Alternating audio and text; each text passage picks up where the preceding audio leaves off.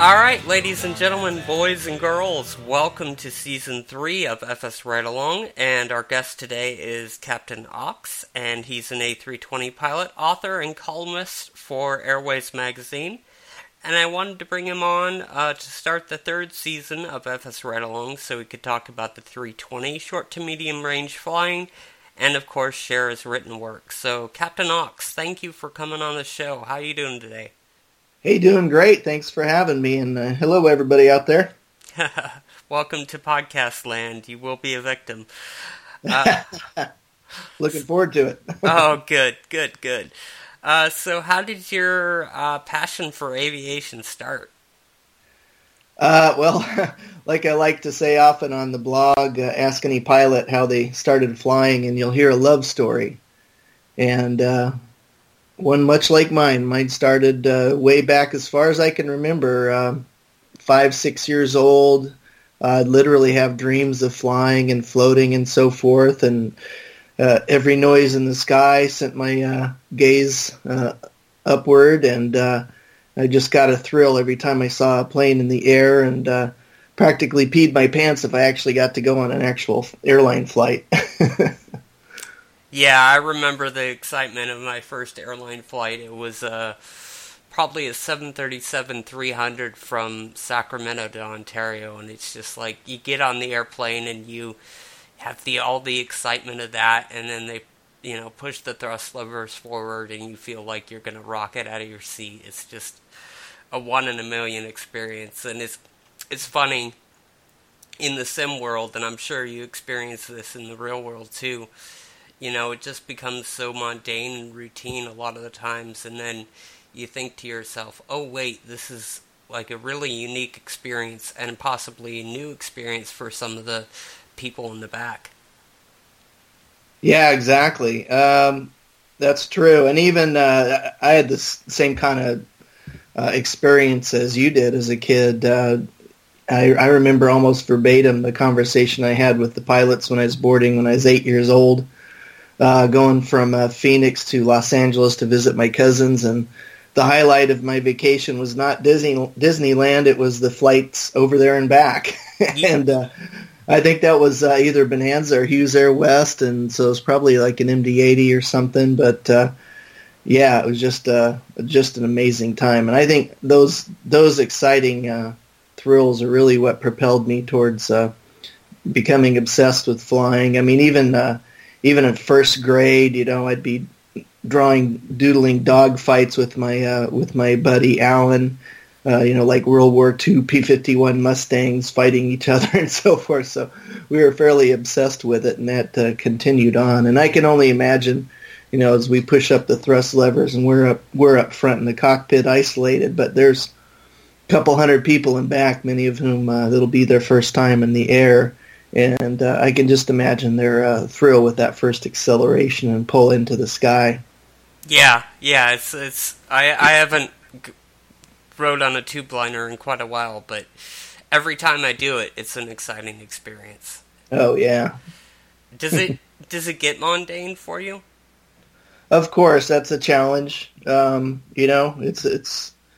It's my job, and anytime you take something that's your passion and turn it into your job, that's going to be an innate challenge, is to keep it exciting and so forth, the wonder of flying. But even the career itself and the job itself comes with its own thrills. I mean, now I've been in the left seat permanently since 2000, and it's. It is somewhat of not only a challenge, but also a bit of a thrill to be sort of the man, the one who has to answer to everything, the one who has to make the shot, call the shots, and has to solve all the problems. But at the end of the day, it's a very satisfying job, and so maybe some of that magic of the sensations of flight, the accelerations and so forth, get lost as the day grinds on. But it's still just a fantastic job. I can't imagine doing anything differently. Yeah, all I can say is I'm incredibly jealous. I don't mind the way life has taken me because allows me to interview people like you all the time, which is a lot of fun. But I would much rather be strapped into the flight deck and the front. Oh, and what do you do any flying on the side on your own? I will take a flight lesson whenever I can, but I kind of live close to the margin, so to speak, so that's maybe once every 5 years. Oh, I got you. Yeah. But I mean, like I said, anytime you can get into the air, especially, just getting some hands-on experience, I'm sure it's probably even the same for you. Whenever you get to hand fly, it's very tactile and very. I have no other word for it but real. It's just this unique experience, especially after spending so many years on the sim. You go to the sim and you're struggling with flight controls or whatever else, and you go into the real airplane. It's just like, oh, it flies. It just flies. Right, that's a good word for it. Yeah, those full motion simulators are so realistic; it feels like you're flying. But I can imagine the desktop simulators. You're not getting that sensation of flight. I've in recent years kind of come full circle and gone back to general aviation and hand flown a little bit in my buddy's Cessna 310 and a couple other pieces of machinery, such as another buddy's biplane and so forth, and really bringing that tactile sensation back, and it's quite a thrill. It's almost like I'm back again to the roots and experiencing things for the first time again. Yeah, it's very cool to go back to GA. I will always have a love for GA. It's not as robust in the sim world, but every once in a while I'll get off the airliners and still do a Bonanza flight or something like that. So, how did your career progress? Did you go the military route, or did you all do all private training? The beginning of my career is a bit of a yo-yo. In fact, a lot of the premise of my novel, The Last Bush Pilots, is a similar situation I had. I didn't do the military. I went to, I like to say I did it the hard way. I paid for it myself. Yeah, that is the hard way. I went to college, went to a college that specialized in flight training, called Cochise College in Arizona, and then transferred to Arizona State University and finished out my degree. But by the time I did the transfer, I had all my flight ratings up through CFI. So I started flight instructing, and when everybody else went to Starbucks, or it would have been McDonald's at the time, to work part-time, I got to go flight instruct. And that was a thrill in itself, because instead of paying for flying, I was actually getting paid to fly, and that was the real key. And, of course, you need to build your time as quick as you can and so forth. The whole goal being to get to your major as soon as possible, because your seniority number is everything and it affects the rest of your career. But back there, this was the mid to late 80s that I was doing this. Mid 80s. I graduated in 86. And then after I graduated, I started flying. In addition to the flight instructing, I started charter flying and flying stuff like Cessna 210s. Our bread and butter route was Grand Canyon tours. I'd fly over the canyon and give a tour, kind of like a tour guide. And I actually loved that. It was a real hoot, and did a lot of research and learned about the colorful history of not only the Grand Canyon, but the Southwest and so forth. So I had passengers from all over the world that I would not only have to safely fly, but also entertain as a tour guide during the flight. So it was quite a challenge.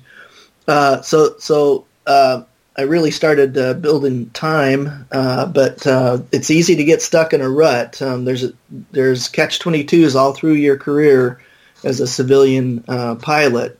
The catch-22 being that you can't get the job without first having the experience. So I was building time, but it was all single-engine time. So my big gotcha was that I didn't have any twin-engine time. And then the next hurdle would be turboprop time or turbine time. So each of those hurdles is pretty formidable. My big break came when I got a phone call from a buddy in Alaska, and basically took a job over the phone.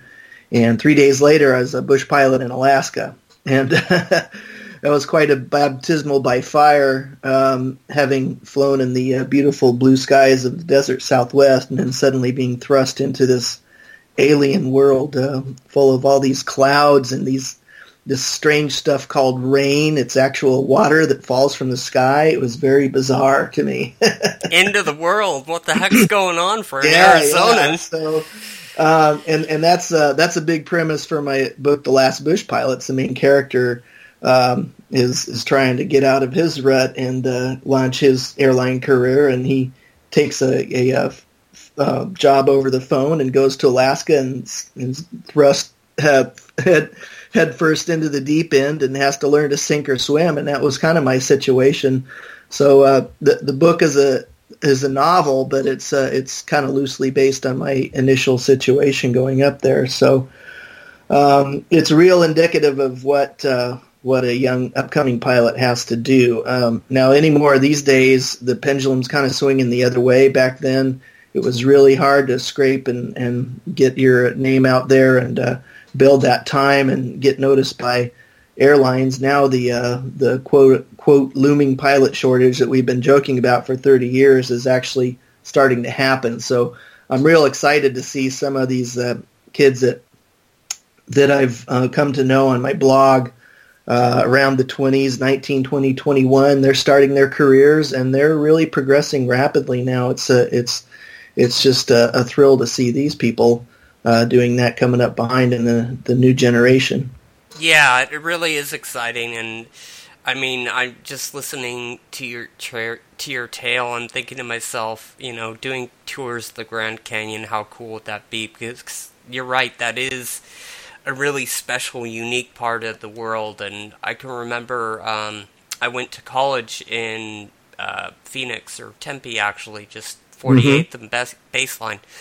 But I can remember whenever I went nuts, I would go up to Flagstaff and go to the airport and kind of drool a little bit. And just, I'd get the sectional out and go, wow, this beautiful airspace, really unique part of the country. And then, too, I mean, it is exciting, even just from somebody just looking through the fence, so to speak. To watch younger people get into the career.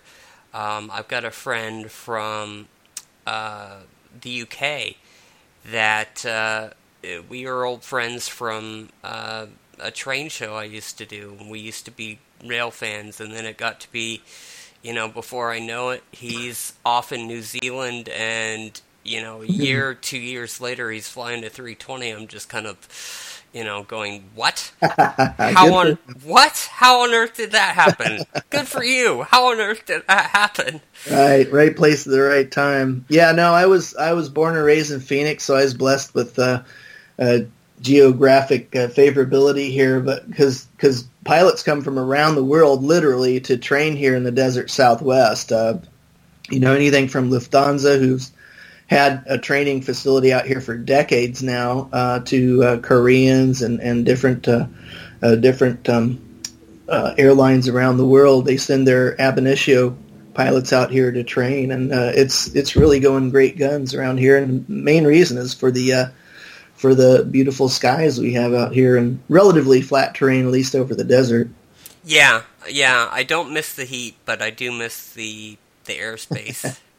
Yeah, you were going to college within walking distance of my house now, believe it or not. Oh, that's funny. Yeah.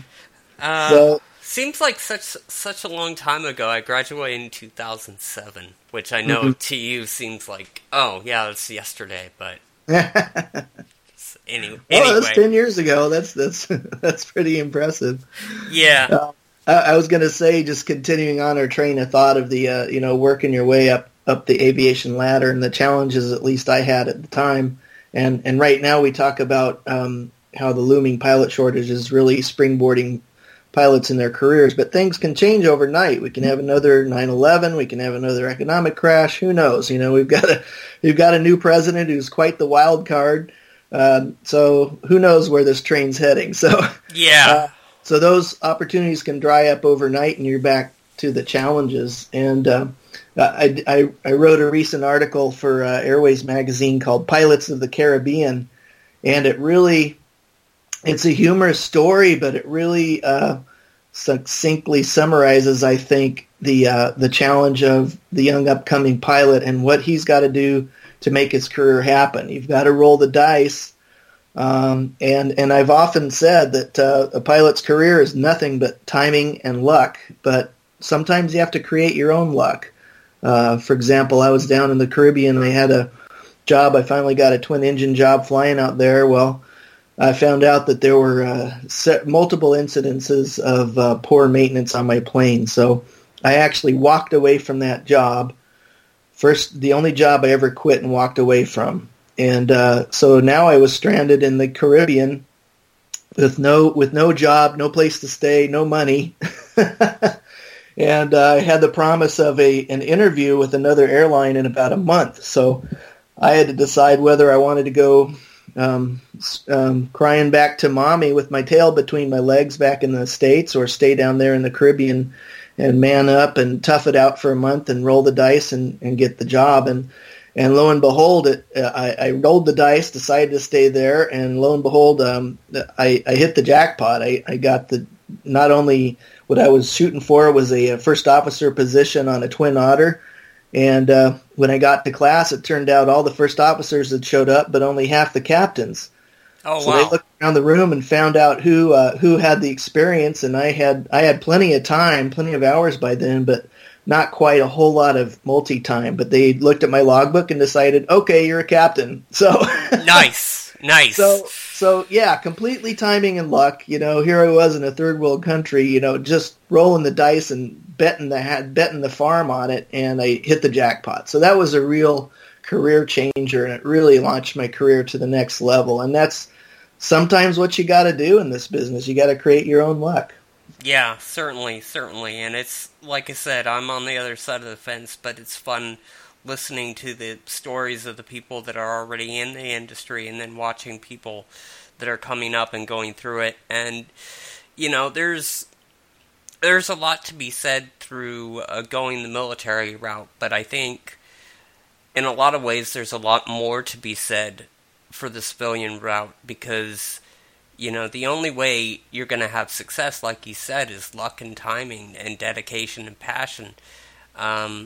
But it's just so interesting to hear the stories of the people that went through civilian training. It's like, all the small little jobs you have to put up with, and then finally you're at an airline, and in some cases you go, oh, I don't want to go to the airline. I want to go fly private, or go back to being a CFI and starve, or whatever the case might be. Yeah, that's true. And going back to my comment that the first half of my career was a bit of a yo-yo. I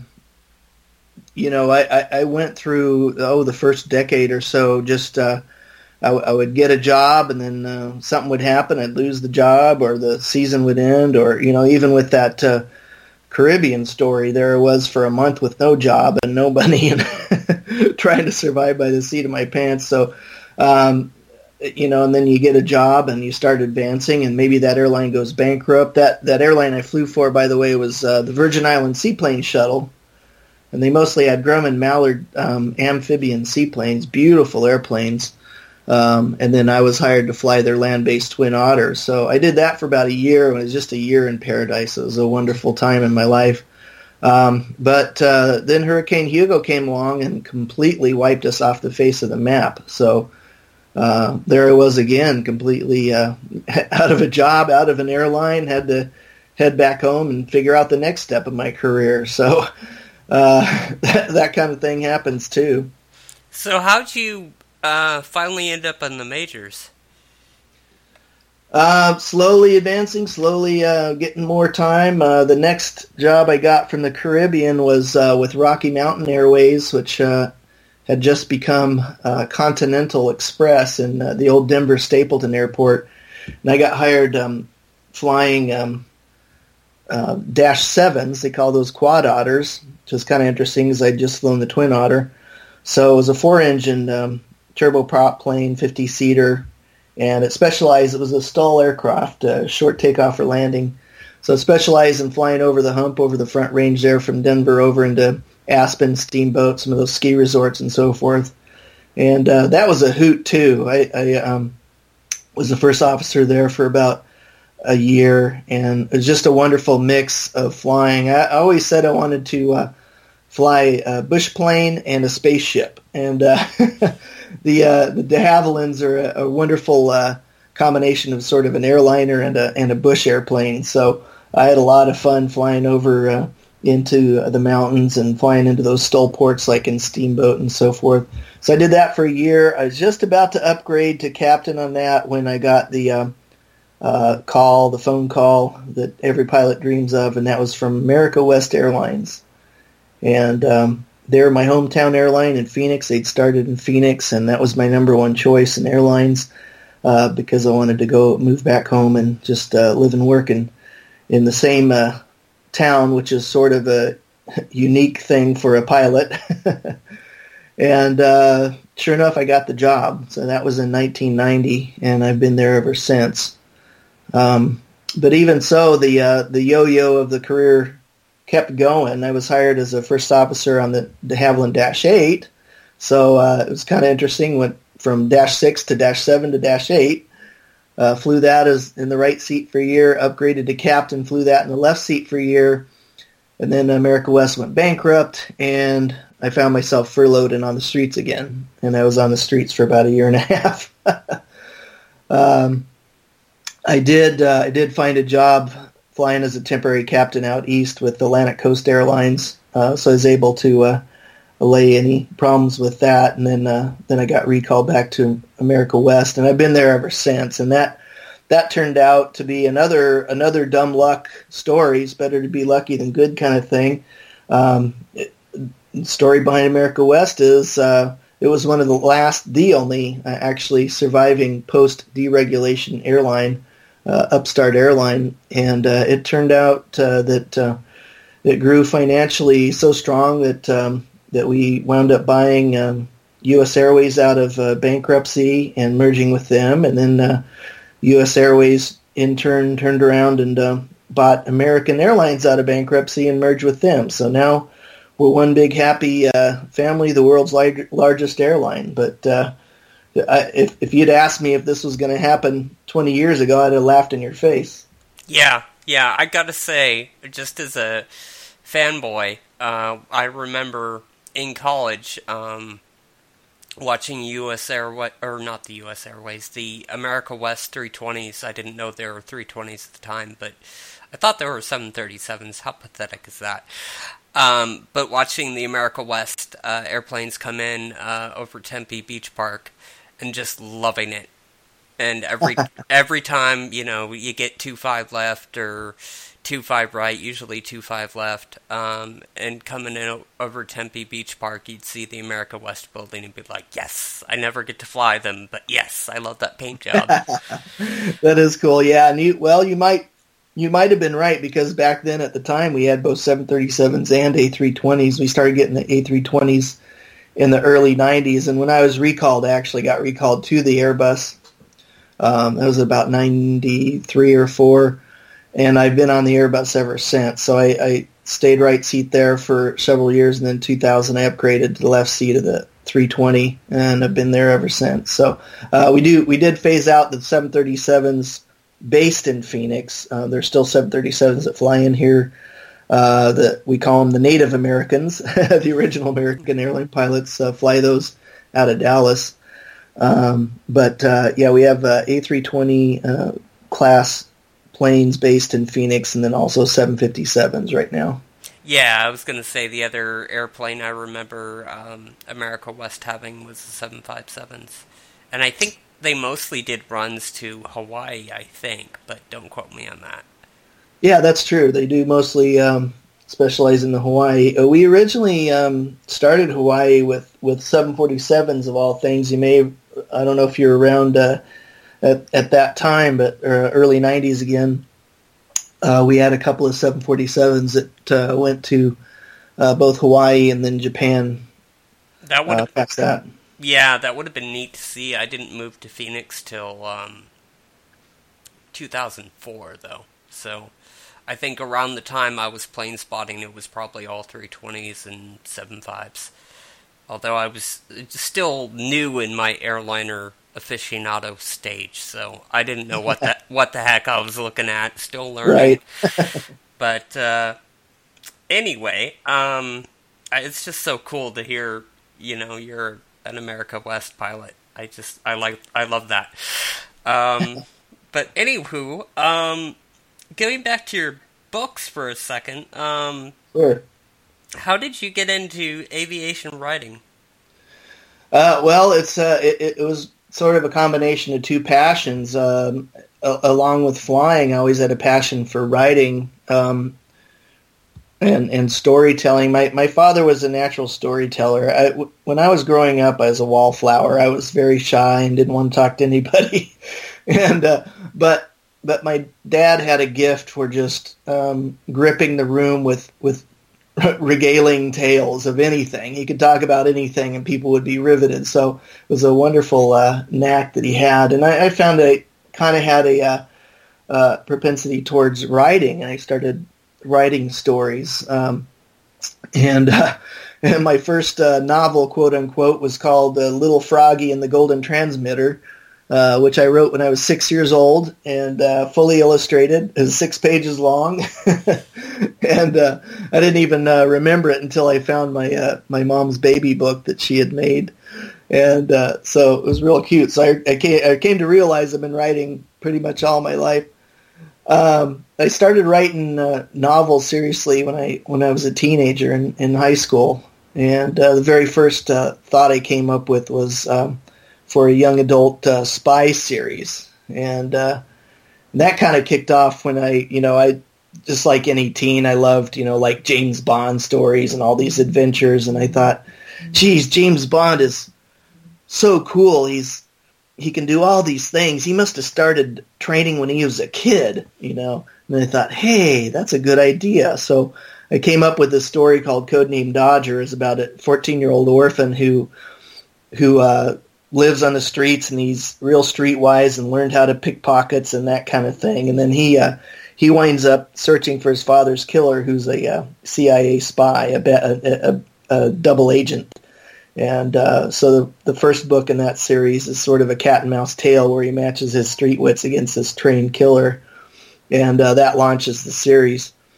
And then later on, after I flew up in Alaska, that was just so full of rich stories and tales and adventures up there that I just had to write a book about it. So I went the novel route again and wrote a story, but about all the crazy characters that you meet and the beautiful scenery you're flying over and the challenges that every bush pilot faces up there. And that became The Last Bush Pilots. So those are the first 2 books I started writing. And then that Codename Dodger series sort of morphed into a what I call a spy fly series, because the writer's number one mantra is write what you know. Well, I've been flying airplanes all my life, adult life, so I thought, hey, we need to merge these two. So subsequent books in the Dodger series, a lot of it takes place on airplanes. In fact, the third mission in the series is called Jihadi Hijacking, and it takes place on a hijacked A321. Huh. Funny coincidence there. Mm-hmm. So, so I've had a lot of fun writing those series. Novels are my favorite things to write, and I just finished that Codename Dodger series with Mission 4, Yakuza Dynasty, which takes place in Japan, where the lead character, Justin, he's 15 now by the end of the series. He's exploring some of the roots of his past, and there's some quite a few shockers. But still, there's some scenes that take place on airplanes. I always find a way to get him onto an airplane and have some adventures there. In fact, he's got to figure out how to escape a Gulfstream airplane in flight to escape his Korean mafia kidnappers. So I had a lot of fun with that too. Yeah, it sounds like a lot of fun. I share a lot of your passion for writing, and I've attempted several. I call them novellas because I never Hmm. really expanded on them much, but I share a lot of that passion. So it's good to hear Oh, that's great, Nick. how you kind of started small when you were a kid, and now you're a professional author, and kicking butt. So that's really cool. So how'd you go into the There I Was books? Yeah, the There I Was books is sort of my nonfiction series, and those started. They kind of have their origins in the blog. I write a blog. I don't know if you mentioned it earlier in your podcast, but it's called Adventures of Captain Aux, and it's at capnaux.com, CAPNAUX.com. And I started that blog almost 5 years ago now, just wanting to tell all these crazy tales that were pent up in my head from 30 years in the cockpit. Flying itself just lends itself to adventures, and I wanted to tell some of those crazy stories. And so that's how it started out, but since then it's really expanded to cover all aspects of aviation, and really one of the primary goals of my blog is to encourage the upcoming generation of pilots and really open their eyes to the realities of the business. It can be a really brutal business. Despite this looming pilot shortage, it can still be a pretty tough business to live in, and just inherent in it, being away from home half a week at a time and that sort of thing. It has all kinds of challenges, financial and otherwise.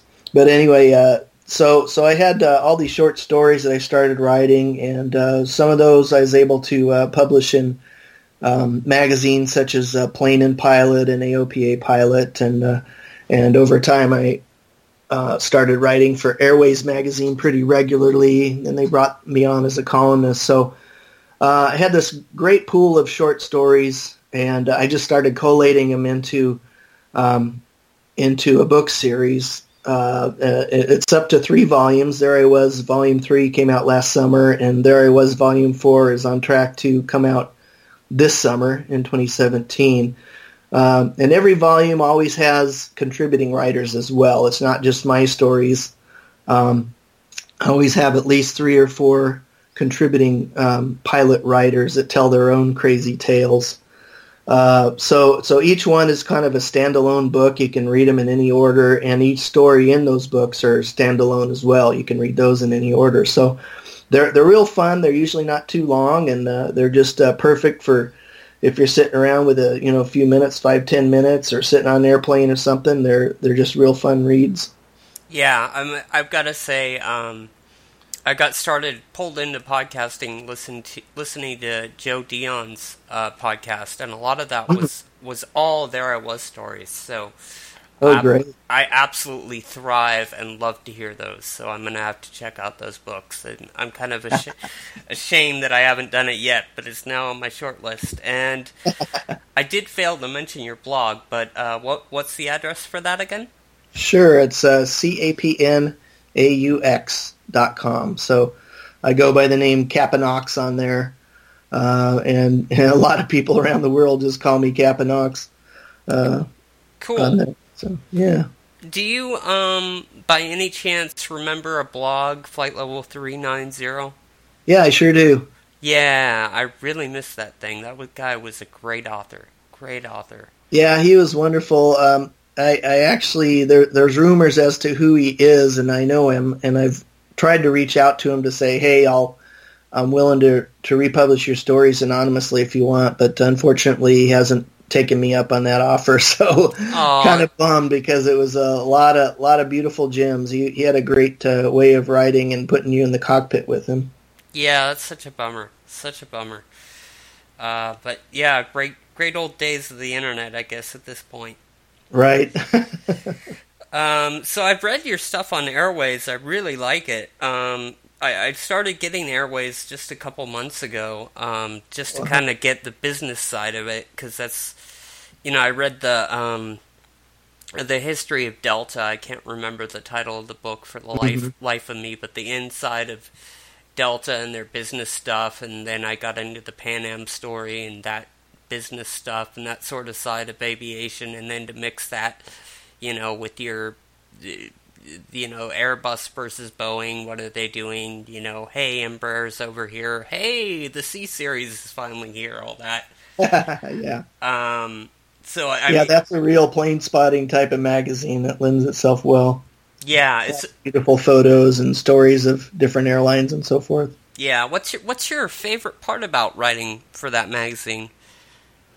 Uh, you know, um, it's an unexpected surprise, and this just expands to all my writing, and that is the people that I meet through it. It's been wonderful. I met the editor Enrique Perella, another pilot writer Alan Carter, who you probably know, a UK. He drives heavy metal. He's a contract pilot, usually flying 747s, but sometimes you'll find him flying a DC-10 or something around the world. So he's got all kinds of crazy stories. In fact, he was one of my contributing writers in Volume 3 of There He Was. In fact, going back to that was a military-themed book, Volume 3, and I have a couple of fighter pilot stories in there from a couple of bona fide fighter pilots, which is real interesting. But so through the blog, through my writing, through Airways Mag, their new site is called airwaysmag.com, and so you can read them in print at Airways, get it at Barnes and Noble or a subscription, or you can go to their online site and subscribe, and they've got articles every day coming out on that. So so I've had a wonderful time this last year. A year ago, this January, I was invited to be a guest speaker on the Airways Caribbean cruise, and there was about 60 people, 60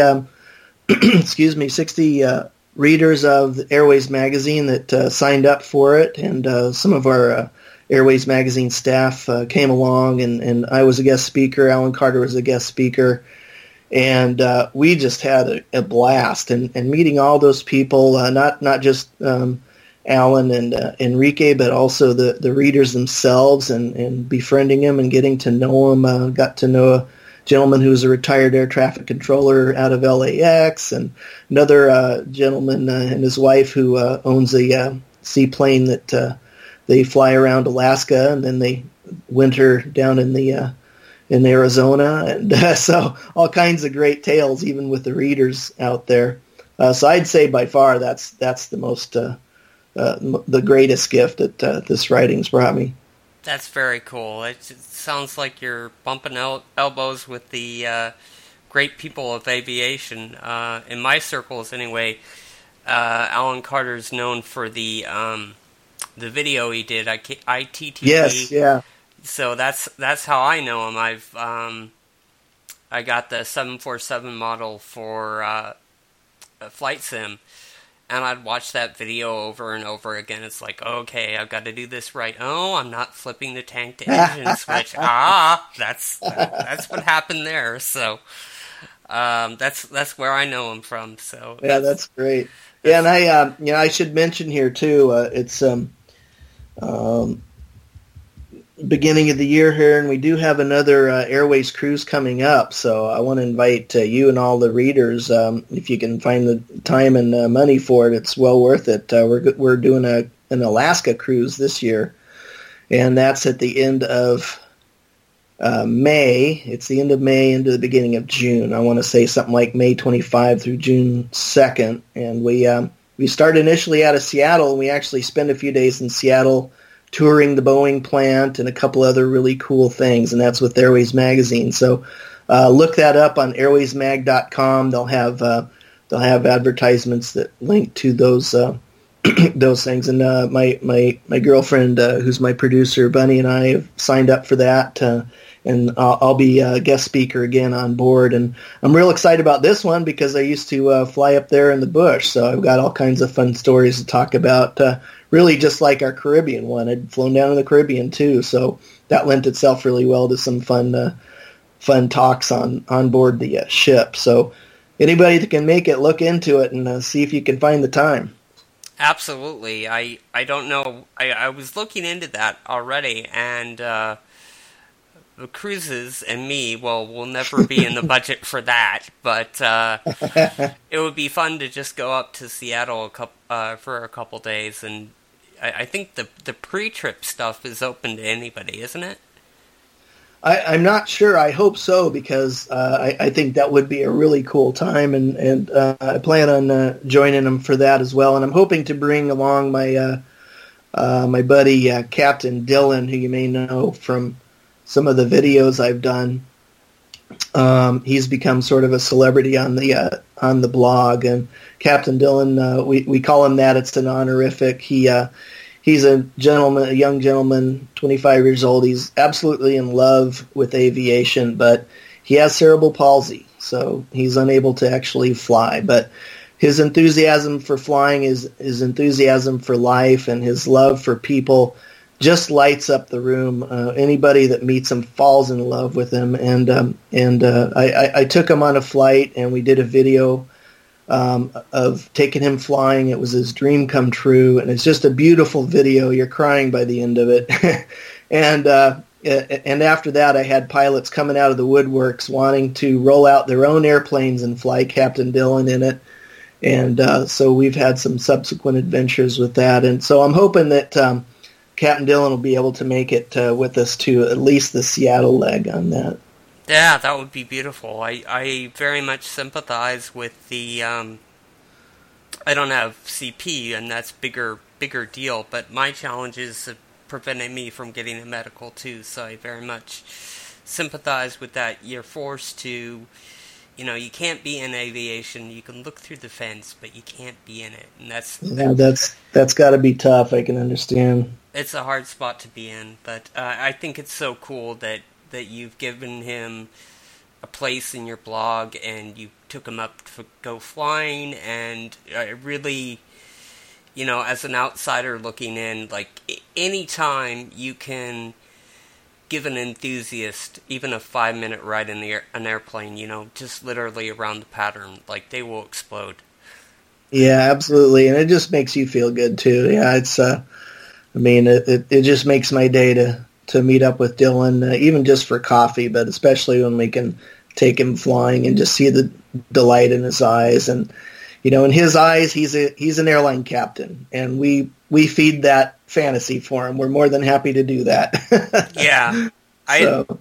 I just wish. It seems to me like, if he were in a slightly different circumstance, I'd be like, hey, here's Flight Simulator, here's something that you can take over your life, and you can be an airline captain. Really, you can be. But anyway, do you have any good There I Was stories that you can share with us? Oh, absolutely. I'm up to 3 volumes and coming out with 4. So we talked about the Pirates of the Caribbean. That was sort of a There I Was story, and that one is actually shared in Volume 3. How I lucked into the captain's position down in the Caribbean, sort of by creating my own luck. And there's a lot of humor involved. There's a lot of coconuts involved, and I won't say much more about that. But going back to your specific question, I'll relay one story that's well known out there. I wrote a fiction version of this for the last Bush pilots, but it's very, very close to the truth. And I actually wrote the nonfiction version of it that first published in Airways magazine, and then subsequently was printed in Volume 1 of There I Was, and that's called The Sky Fell, and that's really a watershed moment in my career, which I had hoped to launch by going up to Alaska, like we were talking about. But here I was, this fledgling pilot, didn't know anything about clouds or weather or anything else, and here I was trying to become a bush pilot. And anybody that goes up there to fly the bush, you come away 10 times the pilot you were going up there, or you die trying. So it was a real in-your-face kind of challenge daily, and really a 1 degree temperature dew point spread was a good day. and Good grief. 2-mile visibility in fog. That was a good day. So I learned very quickly, the ropes and how the whole thing works. And you're basically what they call scud running, and they kind of poo-poo that term anymore, but that's really the reality of what the bush pilot's faced with. I was in Southeast Alaska out of Juneau, and you're flying out of Juneau. Juneau is built on the side of steep pine forested mountains, and those mountains come crashing down into wide ocean channel inlets, freezing ocean. So once you launch, you're surrounded by rugged terrain. You're surrounded by freezing cold ocean channels and clouds. So you got to know your way around. You got to know what you're doing, where you're going, and you got to learn to read the weather. And I had to, it was a baptismal by fire, like I said. You had to sink or swim. And I got up to speed fairly quickly. Initially, I was blessed with fairly decent weather, so I could learn the ropes, learn the routes. You're basically using pilotage. You've got a sectional chart in your lap, and you're matching it with the terrain that you're flying over to get from point A to point B. And over time, you memorize those routes and so forth. But then you got the added challenge of the clouds coming down and the visibility coming down, and you've got to not only maintain a safe flight, but a legal flight as well. And there was one time when the pilots had warned me about this. They'd say, listen, there's going to come a time when the sky will fall on you. And I, the way they describe it, come on, guys, you're just joshing me, come on, you're just putting on the greenhorn. I can't believe this. Well, one day I found myself out in the open, and the clouds were dark and darkening, and the clouds are starting to lower, and I was hugging the coastline, trying to fly around down to an Indian village called Cake, which is, I'm going to say 100 miles south. Maybe it's not that far, maybe 50 miles, but I was flying a Cessna 207 on wheels, 6-7-seater, and as that cloud base comes down, it forces you lower. You've got to stay beneath that cloud deck, and as the visibility drops, you've got to slow back, and you've got to start hugging the coastline more, and just that sky just got so dark that it literally fell. It just plummeted, and I had to dive towards the water to stay out of that muck. And it was a really scary time. The winds were pummeling us. We were moderate turbulence and so forth. And I've got my hands gripped tight in the wheels. I'm just pouring sweat and eyes wide, looking out the window, hardly seeing half a mile in front of me. And this Native American, a Tlingit Indian, was sitting in the seat next to me. And he says, "My family hunts down there." And I said, "Good grief." I said, "What?" He says, "Yeah, my family hunts down there." And I look over and I'm like, "Are you crazy? We're about to die." And so I took that as a cue, and so I banked around to let him have a look at his hunting ground. And I don't know what it was, but it was a revelation that I had. Here I was in this maddening cacophony of just madness, surrounding me. I thought we were close to death.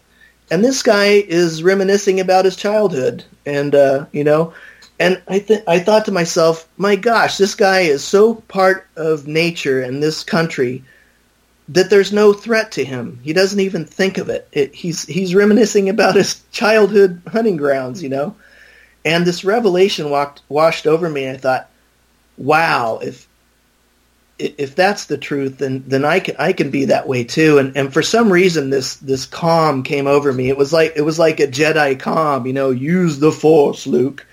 And suddenly all this tension evaporated, and I'm like, I'm part of this. This is Mother Nature. I am one with Mother Nature. And I just stayed the course, and I kept doing my job, and I flew out of it, and pretty soon the cloud base started lifting, and the visibility started lifting, and before I knew it, we were out of it.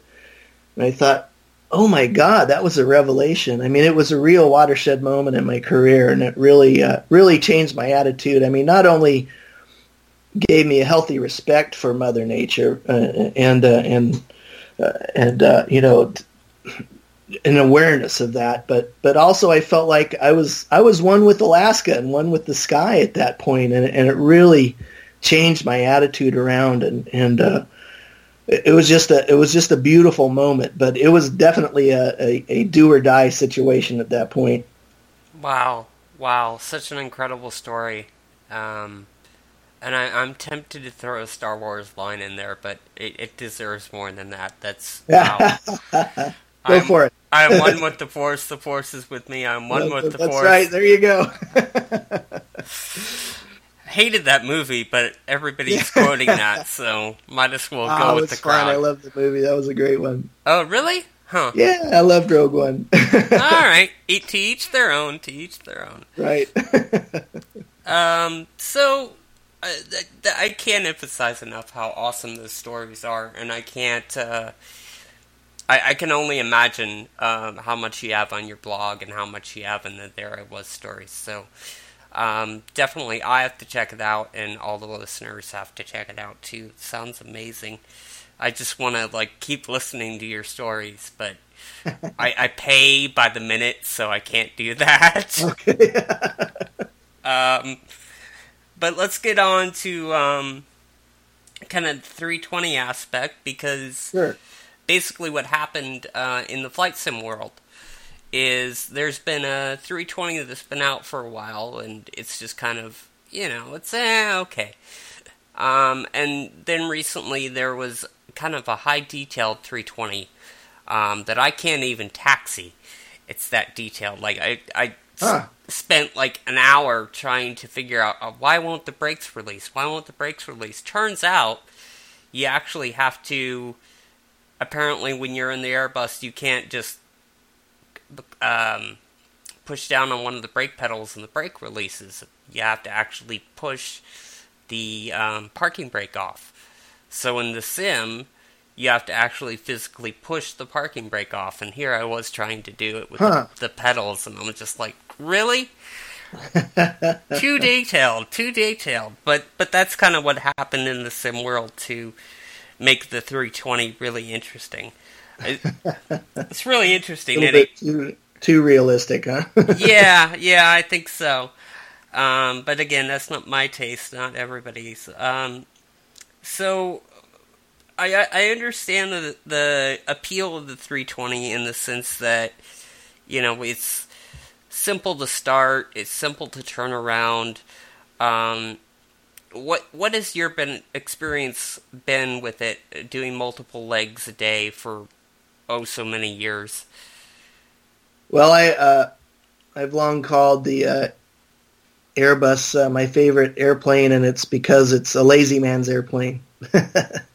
It does everything for you, but you do have to babysit it. It is highly automated. It is fly-by-wire, which makes some people nervous, but to me that's a boon, because there's a lot more built-in redundancy for it, with it, that comes with the fly-by-wire as opposed to fly-by hydraulic lines. Right. Which brings to mind such as that United Sioux City DC-10. Oh, yeah, it's such a sad had the story. hydraulic line severed, yeah. So there's a lot of safety aspects built into it, but you do have to understand the systems. You do have to understand what it's doing and when it's doing it, and what to do about it. So there is a lot of monitoring involved, even for the pilot flying, because it is on autopilot the vast majority of the time. You'll take off manually. You'll typically you can fly it manually as long as you want, but most pilots will put on the automation shortly after takeoff, and that's not because they're lazy. It's because that's the safer way to go. As soon as you click that autopilot on, the airplane's doing it. It frees you from the mundane task of the minutiae of flying. So it frees your attention up. You can take in the big picture. You can watch for traffic. You can hear the radio calls better in the situation developing on the radio and so forth. So that's a big part of the concept of why it's so highly automated, and that is definitely the way of the future for any airplanes being designed today. I don't know if that answers your question per se. I will mention that even in our sophisticated full motion simulators, there's still aspects of it that are a little bit different as compared to the real thing. It's as realistic as you could possibly get. I mean, down to the bumps in the taxiway as you're moving along down the taxiway. But some things are a little bit different. Like the brakes are usually more sensitive, and the airplane on short finals usually a bit squirrelier than in real life, and that kind of thing. So there's little tiny glitches here and there that aren't really fully realistic. So even though you may complain about that on your desktop simulator, it's even in the real simulator, there's still some glitches. Yeah. Well, there's the truth of it. The hard truth of it is, I mean, there's no replacement for the real airplane, and I mean, certainly. For someone like me, it's like I think for most people too, it's just like if you want to fly an A320, the best you can do for most people is just okay, I'm going to spend, $120, get my rudder pedal, get my joystick, and get this add-on for Flight Sim, and I'm flying an A320, and it just isn't the same. It just isn't. And I can't tell you how much I would give, and I think most simmers would give, just to get a time in a full motion sim, never mind the real thing. Right. Yeah, and I know some people do go out there. I mean, it's something like $800 to $1,000 an hour to fly, and I know some aficionados have gone out and done that, or flown 737s or whatever they want to do. Do it sometime if you possibly can. I think it'll be the thrill of your life. Yeah, absolutely. And you were mentioning systems before, and I thought I'd just follow that up, because I think if there's one thing that simulators get right, and I think you'll probably agree with me on this, is the dynamics of the systems. I'll give you an example from our world. We have pretty much the same engine start procedure as you would, APU bleed on, APU on, engine ignition on, start 1, start 2. And we have to you have to go with each sequence and, monitor the APU as it's coming up and all those procedures. So, I mean, in that sense, I feel like sim pilots could do everything but actually fly the airplane. So, when it comes to programming the autopilot, no problem. Programming the MCU, no problem. Actually flying the airplane, oh my God, no. My approach is very much LNAV, VNAV, take a nap, or when I'm flying the Boeing anyway. But right, that's sort of what it is. But it really is interesting how detailed the systems get. Well, Nick, I got to interrupt you here. In that case, you need to read my book, Jihadi Hijacking. That's codenamed Dodger Mission 3. And in the story, the main character Justin, and all the codename Dodgers are told first person by Justin, the 14-year-old orphan, and he's obsessed with flight simulator. He's flying the Airbus and all this stuff, and now he finds himself on a hijacked airplane, and it happens to be an Airbus, and so he knows his systems inside and out, but he's never flown a real airplane, so. Even if he and his adopted father in this story is a CIA agent, even if they can overcome the terrorist, who's left to fly the plane? Well, here's this kid who's got the systems knowledge, and so they wind up in the cockpit and they have to land the airplane. And I'll leave it at that. But I did explore that possibility. Hey, what are the chances of somebody who's real well versed in simulator flying? They get thrust in the actual real situation, and I kind of explored that in this, and I think the book lends itself very well to reality, because not only am I an Airbus captain and well versed with the situation, but also I just had a lot of fun with the with the simulator and situation with the characters. So I Yeah. think you enjoy that story. I'll have to send you that story after our podcast. You have to give me your address, and I'll send you a signed copy. Oh, that would be great. That'd be great. I was going to say that's a lot of sim pilots dream of that moment. Oh my God, the first officer's gone. Oh my God, the captain's gone. Does anybody play flight sim? That's that moment you want. But honestly, heaven forbid I'm ever in that situation. All right, what's the ILS frequency? All right, enter that in. All right, Cat 3 auto land. Here we go. There you go. Problem solved. Well, that would work great unless Terra shoots up the systems for you ahead of time and you don't have an autopilot. I won't say anymore. Oh, crap. Oh, no. That would be bad. That'd be too easy. I'd crash. That wouldn't be good. Right. So, going back to the MCDU programming for a minute, I'm sure the ACARS takes care of loading the route and putting it in for you, especially on such short legs, but do you have any tips for fast entry when you're programming a route by hand? Well, believe it or not, we got to do a lot of manual entry ourselves. Depends on the generation of the box. They call it, I think, CPIPs 1 through 3, something like that, is the generation of the box and the software. And actually, initially, we had preloaded programs for all our flights, and then the funny thing about the irony about airlines is that the technology is about 20 years behind the curve. It takes that long to design a system, get it approved, get it to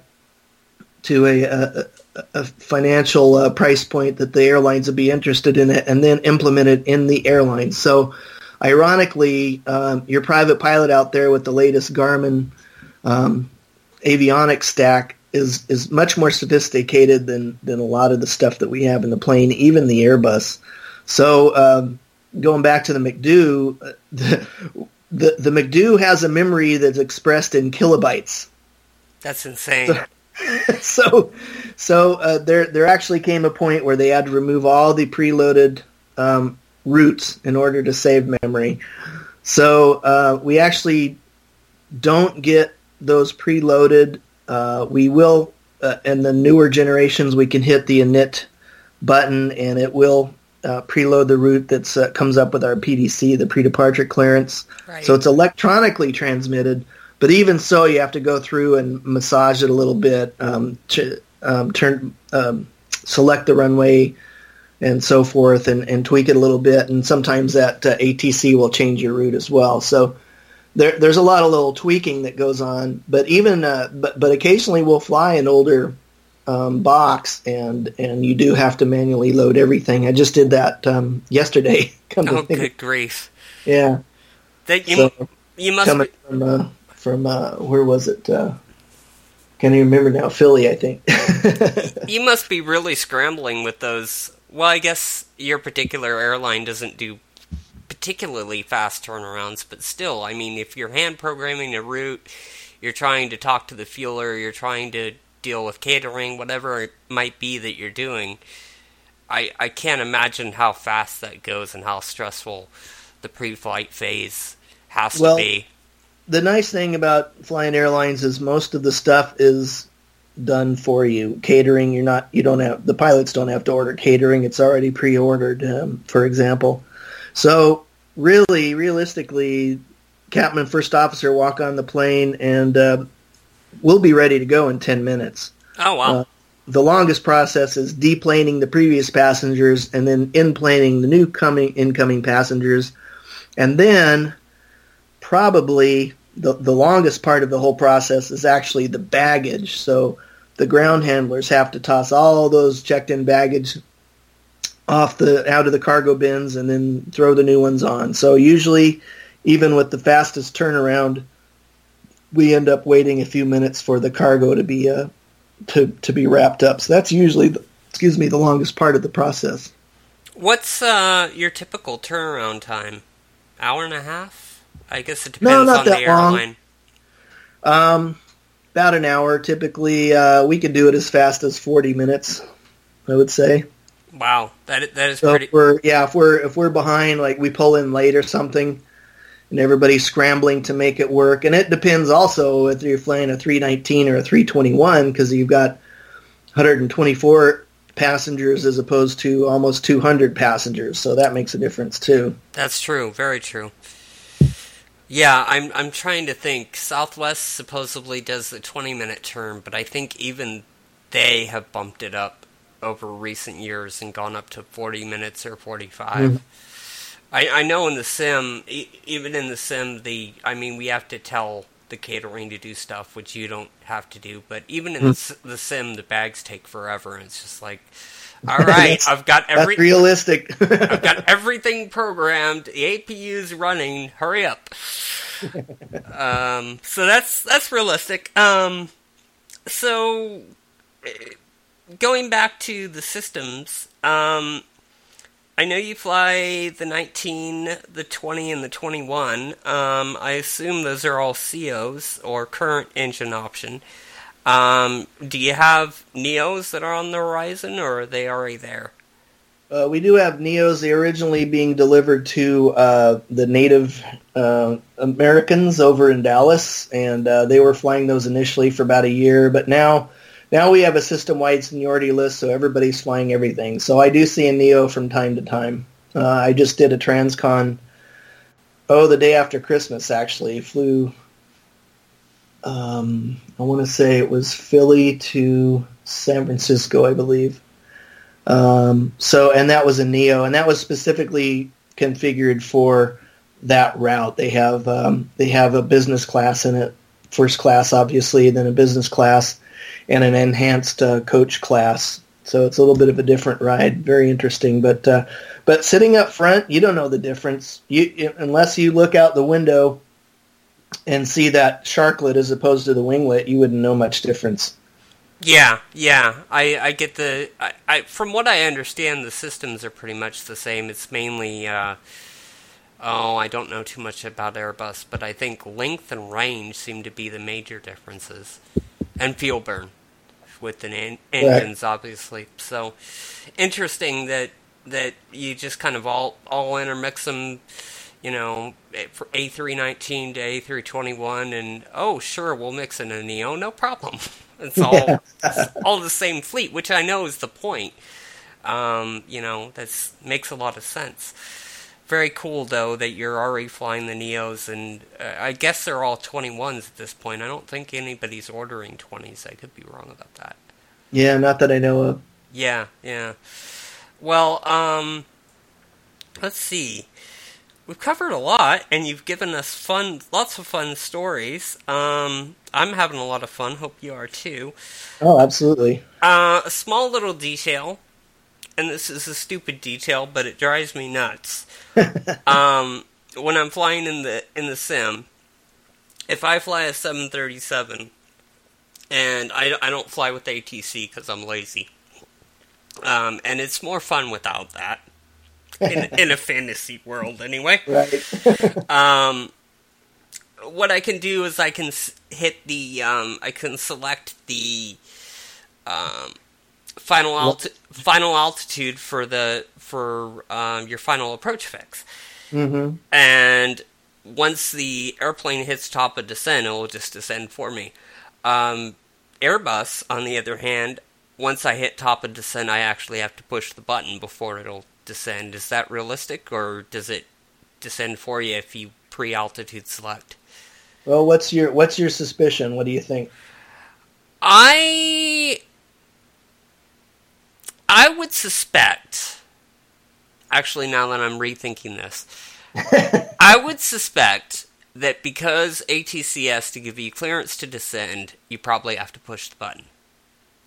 There you go, and that's the philosophy of Airbus. It can be annoying sometimes, but yes, that is correct. The Airbus will not descend until you tell it to. So even if you select a lower altitude, you have to either push or pull the altitude knob to get it going. Now, you probably know this because you're an old hat at the simulator, but if you pull a knob on the Airbus, it's in effect, you're pulling it towards you, meaning that you have control of it.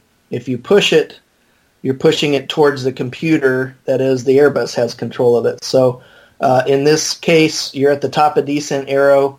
You want to start down.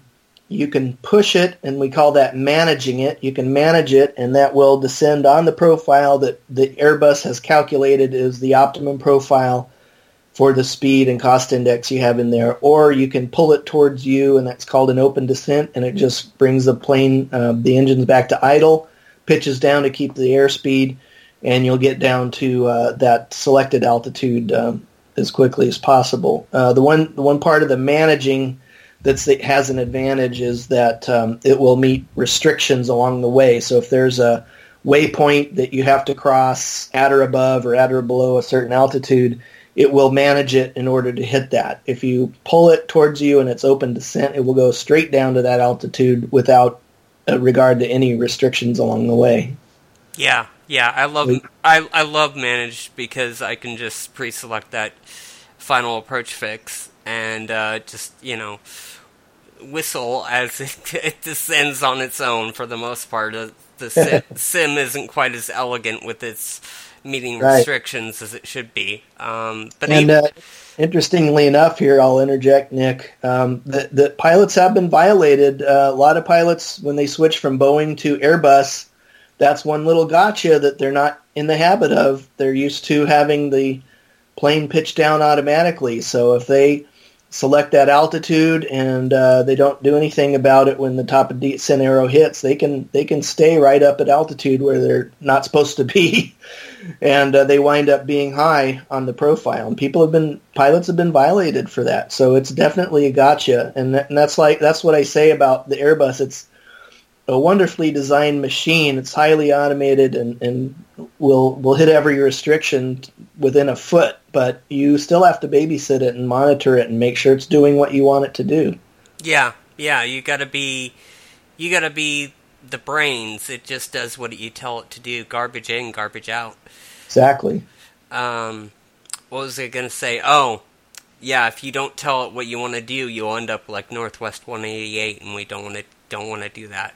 At least I think it was Northwest 180. I don't remember the number, but which one were you referring to? The one that missed their top of descent, and they were supposed to land in Minneapolis, I think it was, and they were like 100 miles off. It's like, and then they scrambled the fighters and. Right. I've had that happen to me in the sim, but they don't scramble the fighters. Very different. So, one question I wanted to ask you, how do you do so many legs in one day and go from transcons to short haul? How do you manage that and the different workloads that are involved with that? Yeah, well, good question. You do have to manage it. You've got to plan ahead of time to manage your sleep patterns and so forth, because one day you might be doing a red eye, the next day you might be doing an early morning check-in. I've been fortunate enough, I've been senior enough in recent years where I haven't seen a red eye for several years, but I still do early morning stuff, and that's a challenge too, especially on the East Coast. My body's acclimated to Phoenix time, which is Mountain Standard Time.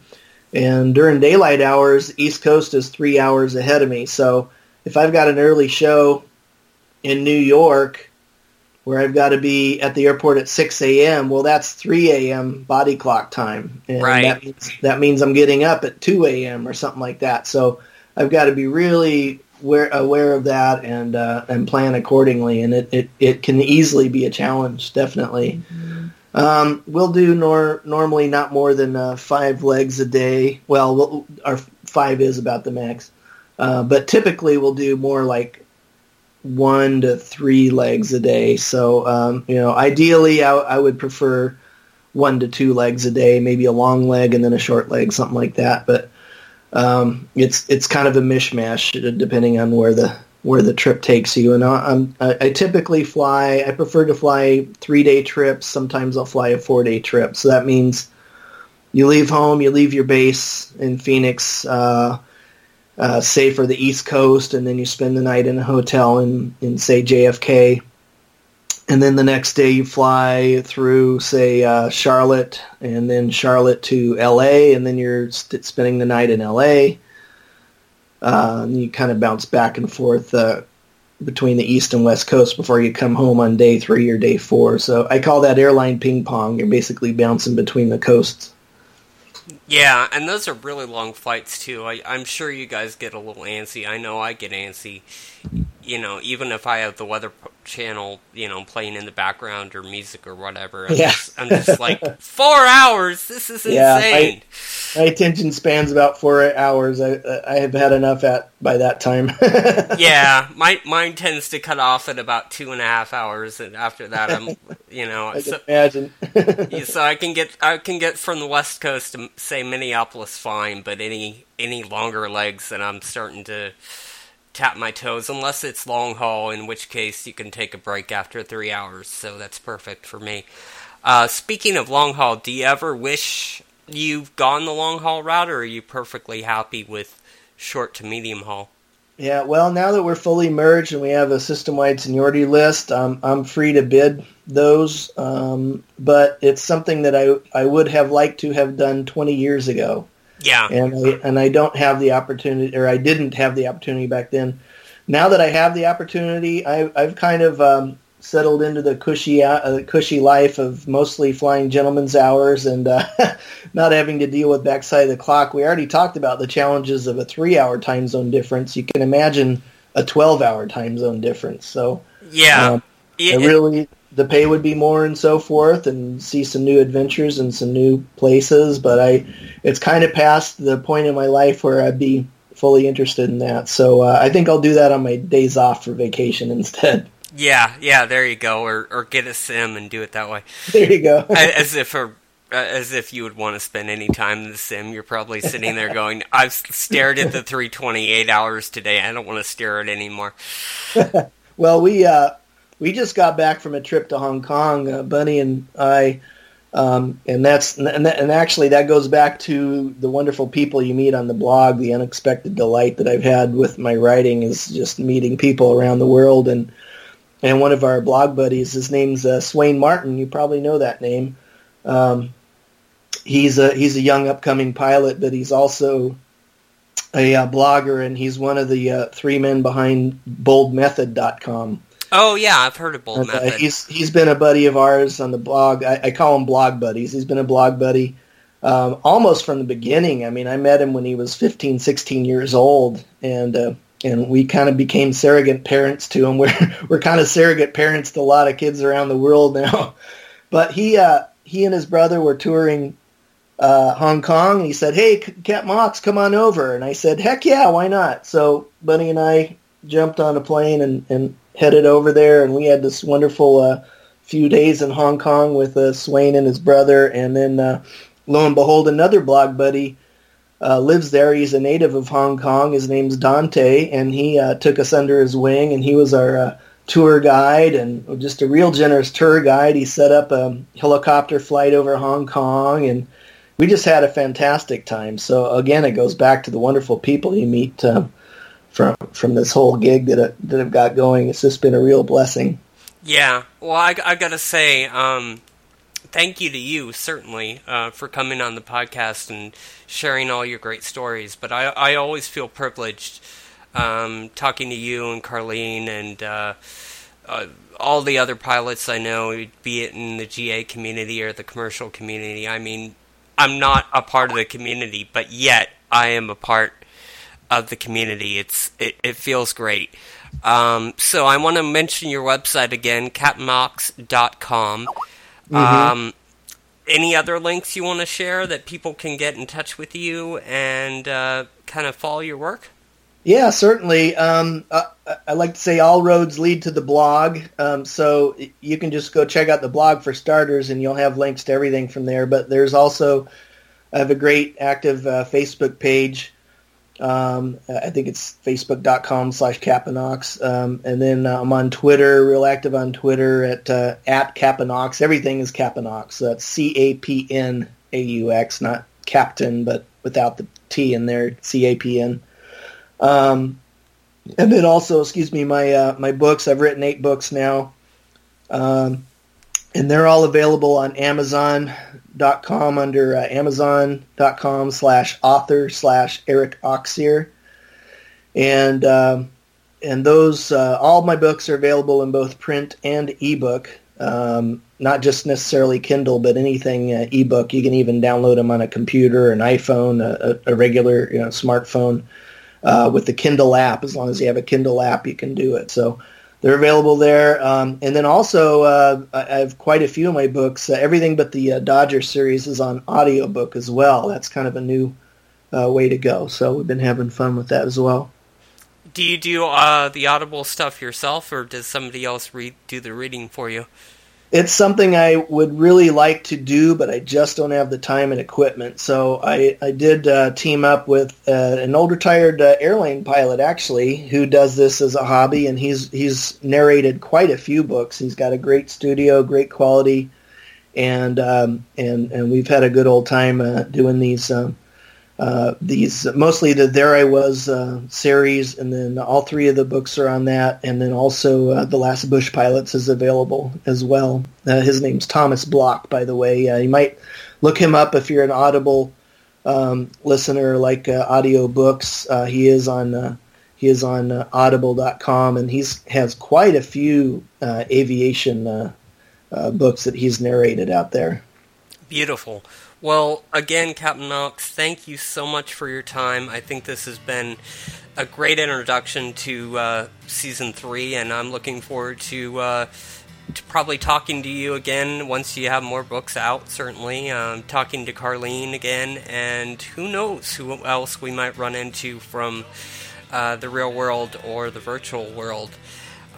People can get in touch with me, NICNACJAK@gmail.com. That's November Indio Charlie, November Alpha Charlie, Juliet Alpha Kilo @gmail.com. Same thing, Knick-Knack Jack on Twitter, and search for Nicholas Jackson on Facebook. This work is released under a Creative Commons license and is a production of the Knick-Knack Podcast Network and is supported by listeners like you. Click the donate button on the website, and the website will also have the links to all Captain Knox's various online presence. So thank you again, Captain Knox. I really appreciate it. Oh, my pleasure. It's been a lot of fun. All right, guys. Till next time, stay safe. Stay safe. So long, everybody. Happy landings. Bye.